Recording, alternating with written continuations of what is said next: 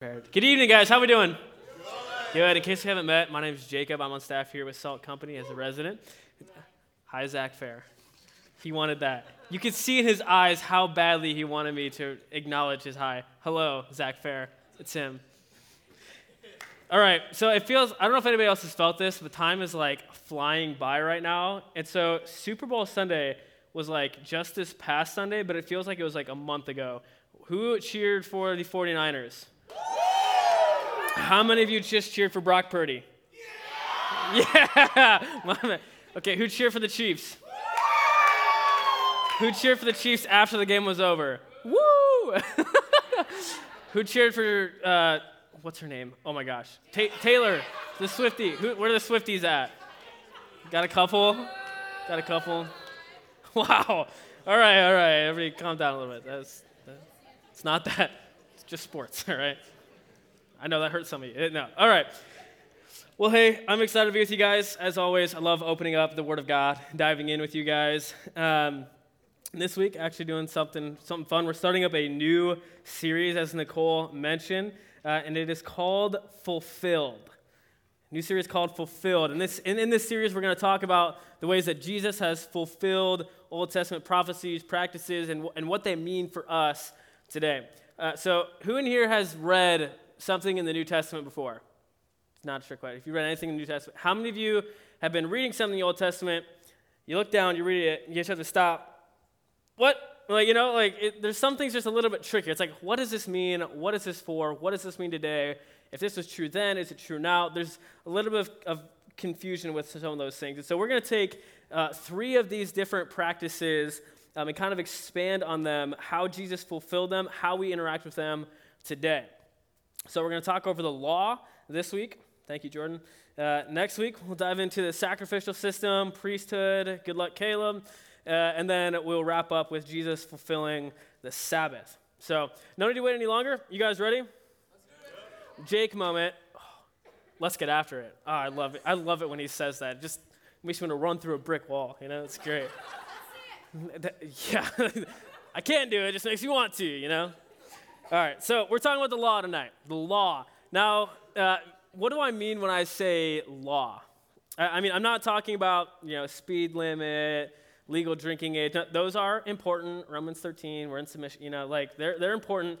But I'm talking about something a little bit more broad, a little bit all-encompassing, bigger picture. The law we're talking about tonight is the moral code that God instilled to his people. The moral code, also known as the Mosaic law. Mosaic, meaning that it's from Moses. Moses is the one who led the Israelites out of slavery in Egypt. He's, with God's help, it wasn't just Moses. He led God's people out of slavery. He, God parted the water through Moses and his staff. He pleaded with God as fair as people. Y'all familiar with Moses? No Moses? All right. So Moses is the writer of the first 5 books of the Bible: Genesis, Exodus, Leviticus, Numbers, and Deuteronomy. Now, there are stories of God's people, their journey, but there's also recorded the Mosaic law, the moral code of God that God gave to Moses to pass on to the Israelites, God's people. So that's the law that we're talking about. Now, how many commands do you think are in the first 5 books of the Bible? If you know, just give a second. I want to hear some guesses. How many commands or commandments do you think are in the first 5 books of the Bible? 18? 10? How many? 200? Let's get one more guess. A little higher. 250. Yeah. Try 613. The Mosaic law, 613 commandments or these rules to follow for the Israelites. It starts with the 10 commandments, and then it kind of builds from there. You can kind of think about it like the U.S. Constitution. You start with 10 heavy hitters that you try to remember, and then you have like a long list of others you might not be as familiar with. Now, am I saying the Bill of Rights is as important as the 10 commandments? Yes. No. That's no, it's not. The commands of God, infinitely more important. Bad joke, sorry. So this is the law we're talking about, moral code of God. Now, I believe that there is largely a misunderstanding of the law in this room. You see, the law is actually the first thing that we start to learn when you're young, if you're growing up in the church, and sometimes even if you didn't grow up in the church. And when you're young, you don't really know what questions to ask. You just kind of accept things. When I was little, I'm still picking my nose, but I know how to sing the 10 Commandment Boogie. Anybody know that song? Please say, yes! Thank goodness. I knew there'd be some VBS kids in here tonight. Come on. So from a young age, maybe even before we know the name of Jesus, we know the 10 Commandments.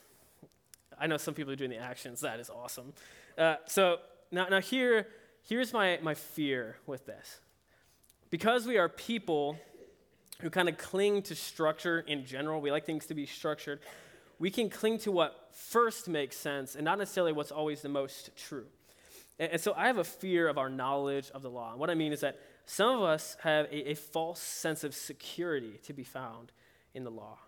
You think that if you stick to the book, if you work hard, you can be a good Christian, that what God wants most out of you is perfection, or at least trying to be, and you're banking on your effort or your holiness to bring you life, joy, right standing in relationship with God, and you must be exhausted. There's also some of you that have maybe an ignorance of the law. Like, you might hear good news of Jesus, and you start to convince yourself that the law is the evil thing, or that, it serves no purpose today. It's old news. I can do whatever I want. God will forgive me. Guys, God has always had an incredible purpose for the law, and these misunderstandings are dangerous.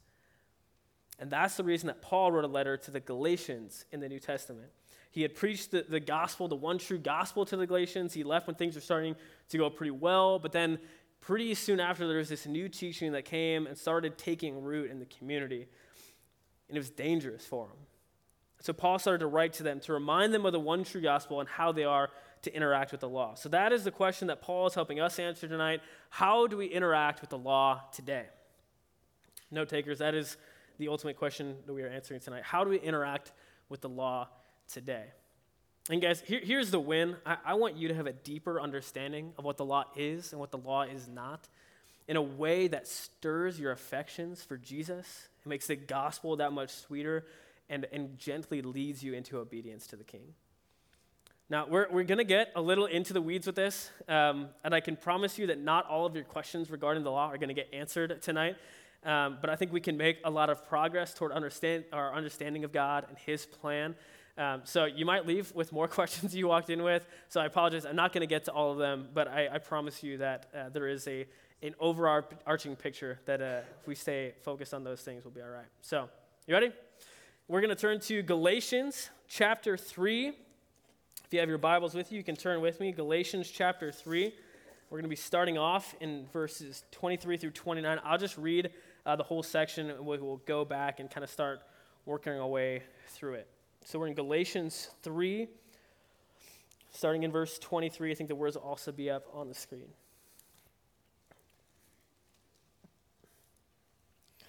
And the Word of God says this: Now before faith came, we were held captive under the law, imprisoned until the coming faith would be revealed.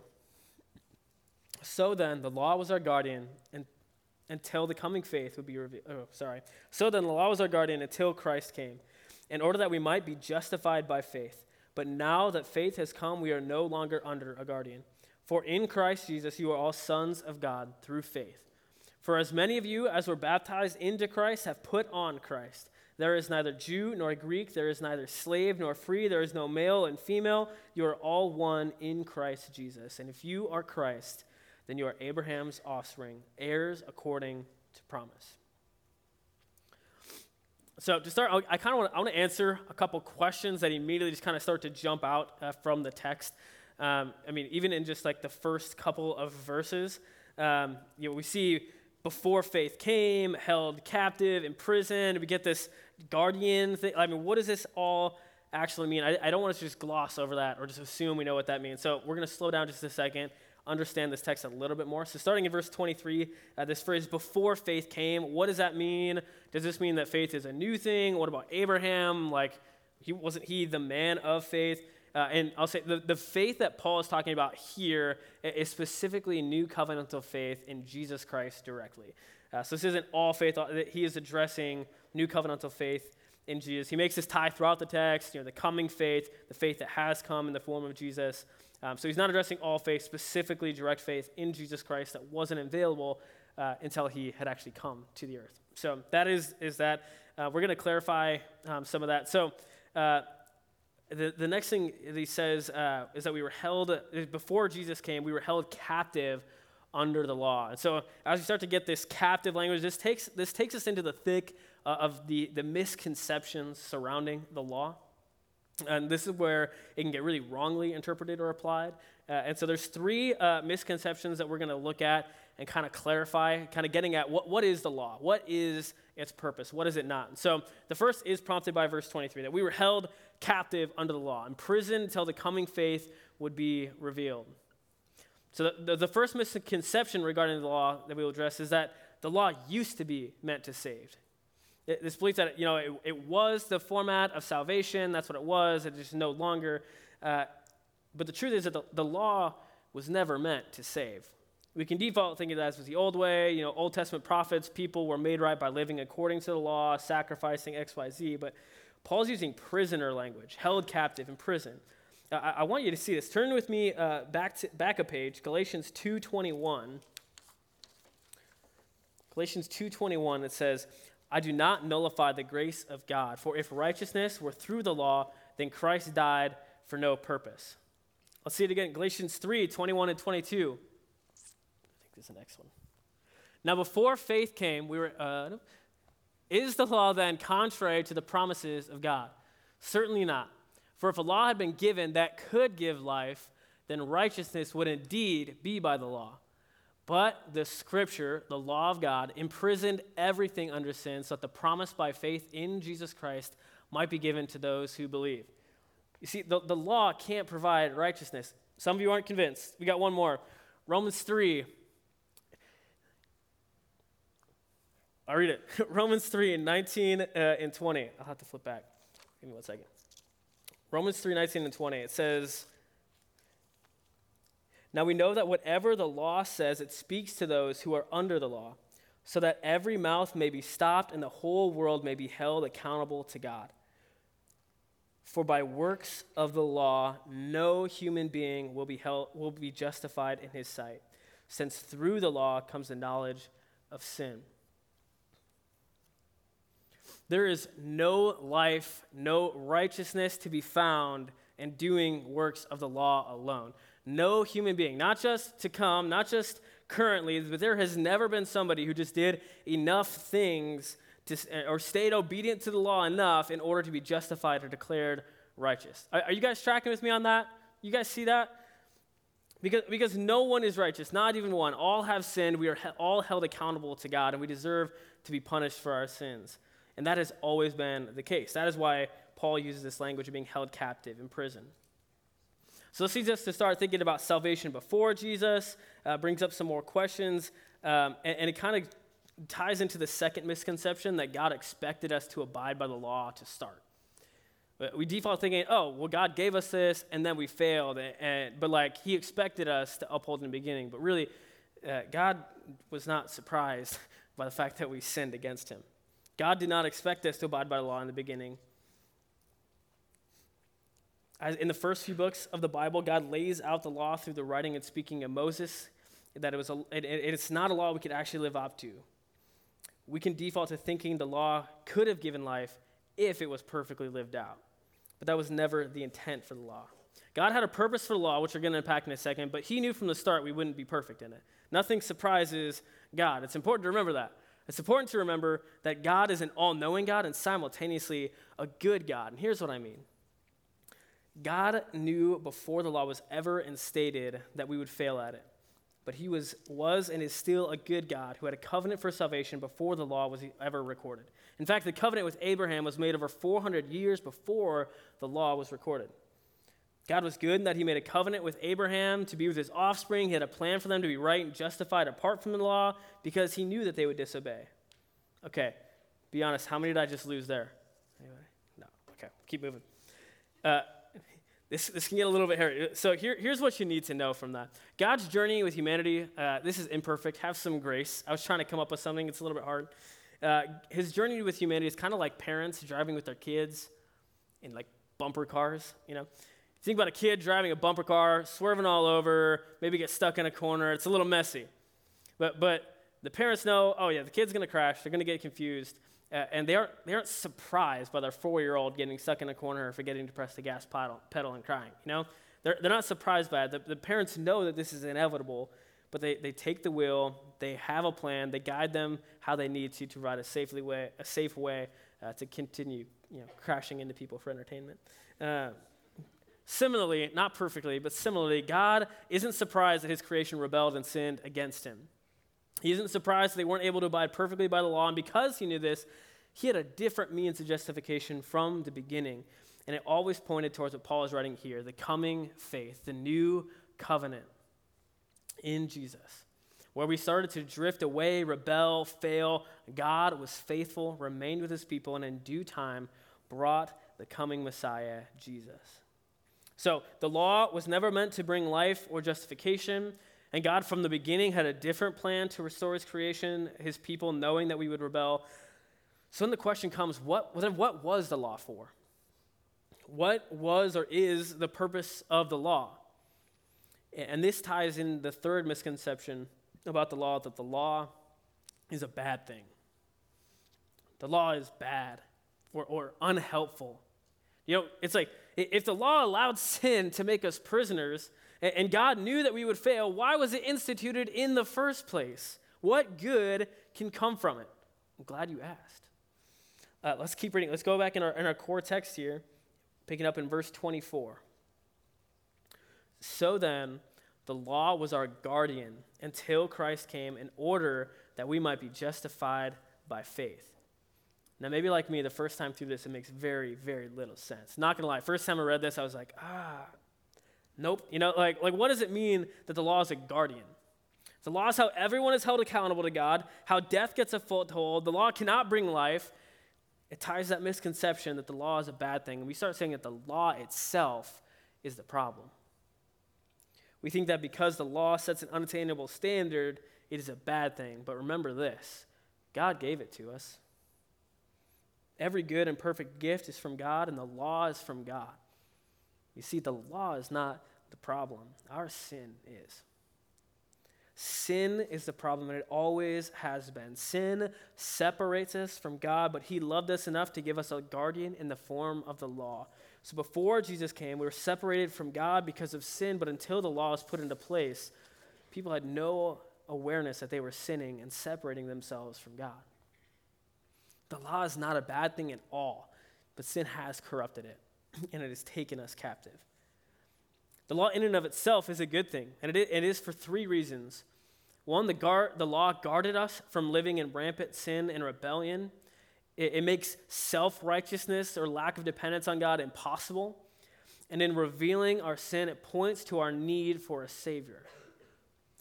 It shows how perfect and holy God is.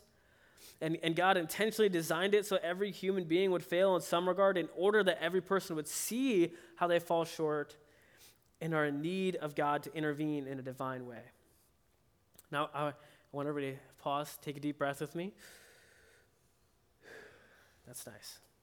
We just covered a lot of ground. It's a little hard to get a law that extends for most of our Bibles and try to condense it down shortly. So hopefully that's a little bit helpful. I'm going to try to simplify it here real quick for any of you who are taking notes. So if you're confused, if you missed something, if you fell asleep and you just woke up again, here is the simple way to say what I just explained. I'm so glad, by the way, that Jordan set this up last week. I hope that you guys take what he said truly when he said that even the most boring sermon is the Word of God, and so it's worth listening to. So true. Thank you, Jordan. But so here is the simpler way to say it. Our sin separates us from God, and in his love for us, he gave us the law not to bring justification by works, but to point us toward our need for a Messiah. Simplified one step further, the law is how God made us aware of our need for Jesus. The law is how God made us aware of our need for Jesus. This is a huge blessing. This is why the language here is that of a guardian. Sin is a disease, the greatest is the wrong word, the worst, the biggest, the most all-encompassing plague that will ever exist, and it affects every single person on this earth. And the biggest, the most all-encompassing plague requires a solution, and we have one. But we need to know that we need it. You probably heard this illustration used before, but I find it just so helpful. So imagine that you have a cancer that you don't know about. You need two things for that cancer. One is a treatment plan. If the cancer goes undetected and untreated, it will kill you. But you also need a doctor to tell you that you have cancer, point you towards a treatment plan. Sin is the cancer. Jesus is the solution. And for us, the law has been the doctor. Just like we need a doctor to point us to the cancer treatment, we need the law to point us toward Jesus. So this is where we were. This whole beginning. This is where we were. We were stuck before Jesus, enslaved to sin, captive under the law, under the guardianship of the law until Jesus, the promised Messiah, would come. So from the time of Moses receiving the law until Jesus came, those who had access to the law, the Jews, the people of God, they performed works in faith. This was called the age of works, where they weren't justified by those works, but rather we see in Romans 1, Galatians 3, originally Habakkuk 2, the verse 4, I believe, the righteous shall live by faith. So because Jesus was yet to come, works were necessary to express the faith that had already saved them in anticipation for what was to come. Working and waiting in faith for Jesus to come. And guys, I have good news. In case you didn't know, he already has. So we're going to pick back. Thanks, Riley. We're going to pick back up in verse 25. But now that faith has come, we are no longer under a guardian. For in Christ Jesus you are all sons of God through faith. For as many of you as were baptized into Christ have put on Christ. There is neither Jew nor Greek, there is neither slave nor free, there is no male and female, for you are all one in Christ Jesus. Guys, I really want you to see how beautiful this is. This is where your love for the gospel should just explode. The law gave a foothold. It allowed for our sin to condemn us all to hell. And for a time, the only people that even had a hope of being justified were those who had access to the law. And the people who did have access to the law were stuck with a list of the have-tos as they waited for Jesus to come. And so many of them, when Jesus did come, and those people, they even turned away from him. They wanted him dead because they were so used to what they were doing. But Christ came. He freed us from the chains of the law. He removed the guardianship of it. He revealed himself to us, made us sons of God, and now by the Spirit allowed us to pursue holiness. You could say it like this: Jesus fulfilled the law to make the have-tos get-tos. Jesus fulfilled the law to make have-tos get-tos. Look with me at chapter 4, starting in verse 4.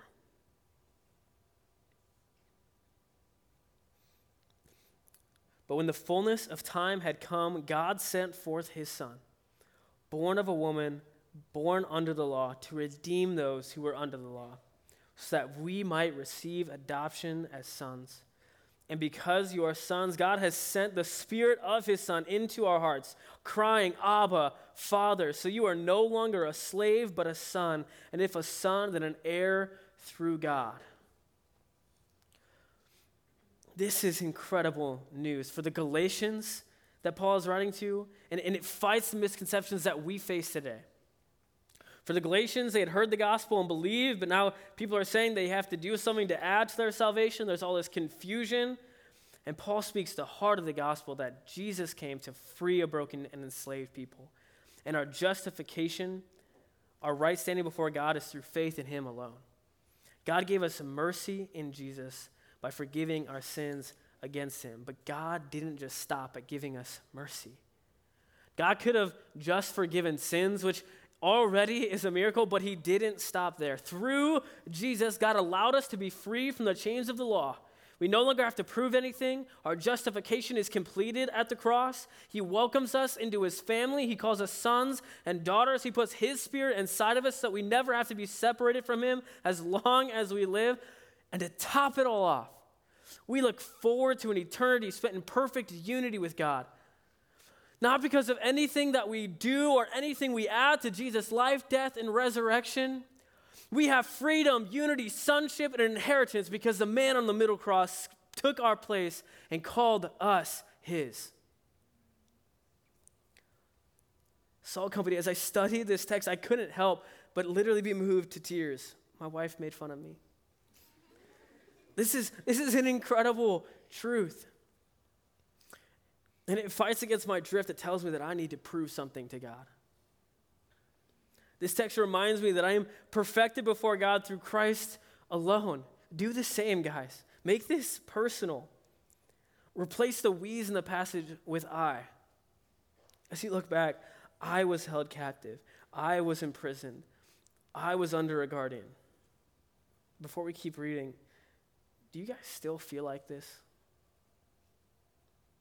I know there are people in here that are just really struggling to see freedom in Christ.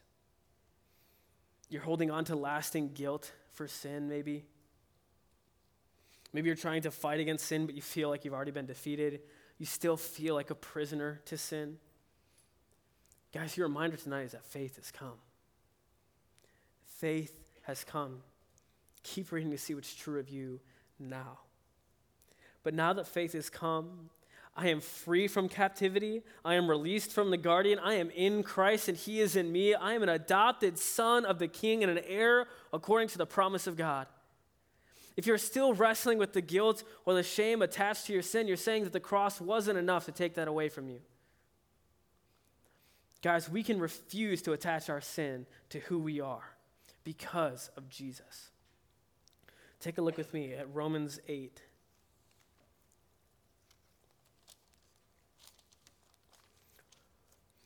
Romans 8:1, there is therefore now no condemnation for those who are in Christ Jesus.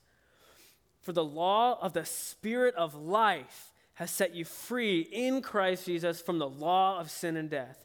For God has done what the law, weakened by the flesh, could not do. By sending his own Son in the likeness of sinful flesh, and for sin, he condemned sin in the flesh, in order that the righteous requirement of the law might be fulfilled in us, who walk not according to the flesh, but according to the Spirit. God gifted us perfection, completeness, and redemption in Jesus. Guys, I want you guys to hear this tonight. If you tune everything else out that you've already heard of what is left of my time, please hear this. God loves you no less than his own Son. God loves each and every one of you no less than his own Son that died for you. Let this drive everything that you do. Understanding the love of God is how we are guided through this topic of the law. And here's your takeaway tonight from the question we asked in the beginning. We asked the question from the start, how do we interact with the law today? We pursue holiness out of love for God. We pursue holiness out of love for God. The law made us aware of our need for Jesus. Jesus came to make the have-tos the get-tos. And because of that, we pursue holiness out of a love for God. At the beginning, I talked about a couple of these ditches that we tend to fall into. And this truth of the love of the Lord speaks to both of you. If you're someone who has a tendency to think, man, my actions don't matter. God will forgive me. Or if you're frequently justifying the things you're doing or asking the question, is this really a sin?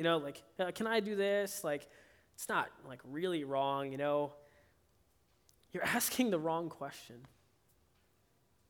1 John 5 says that the love of God is that we keep his commandments, and his commandments are not burdensome. You're absolutely right in saying that God is a better Savior than you are a sinner, and that his forgiveness is immeasurable. But why in the world would you want to continue doing things that separated you from him in the beginning? If you love God, following his commandments is not a burden, but rather it's the most life-giving and fulfilling way to live. See the beauty of the gospel and respond in faith. The gospel is worth dying for, and it's also worth living for. And then for those of you who are like me, have this terrible drift towards borderline legalism, I'd encourage you to let go. Let go of the chains. There is nothing that you can do for God to love you any more or any less than he does right now. Jesus fulfilled the law so you can freely pursue godliness, to show dependence on God without the shame, the guilt. There's no obligation. There's no such thing as a better or a worse Christian. You don't need to fix yourself up. You don't need to hide things from the people around you. You don't need to hide things from God until you make it right. Lay your burdens at the foot of the cross. Look to Jesus and be free. Salt Company, I think that the most compelling vision for us to live this out actually comes from the sermon this past Sunday, if you were here. We heard this promise in James of draw near to God and he will draw near to you. And Jake alluded to that. He said that he expressed our actions are no longer a matter of right or wrong, but a matter of drawing near or drifting away from our Heavenly Father. If you let your love of God bleed into your everyday life, you will start to feel the freedom of the gospel. Draw near to God by obeying his commandments in love, surrounding yourself with his people, and sharing the good news of Jesus with those around you. This freedom, this gospel, this perfection to be found in Christ and Christ alone, this is the freedom that people are looking for. People need Jesus. Your classmates, your teammates, your families, your significant others, your teachers, without being found in Christ, they are still held captive under the law and accountable to God. The only freedom for them and the only freedom for us is in Jesus Christ, the man who became sin without sinning so that we might become the righteousness of God. Live as free people and share that freedom with others. Let's pray.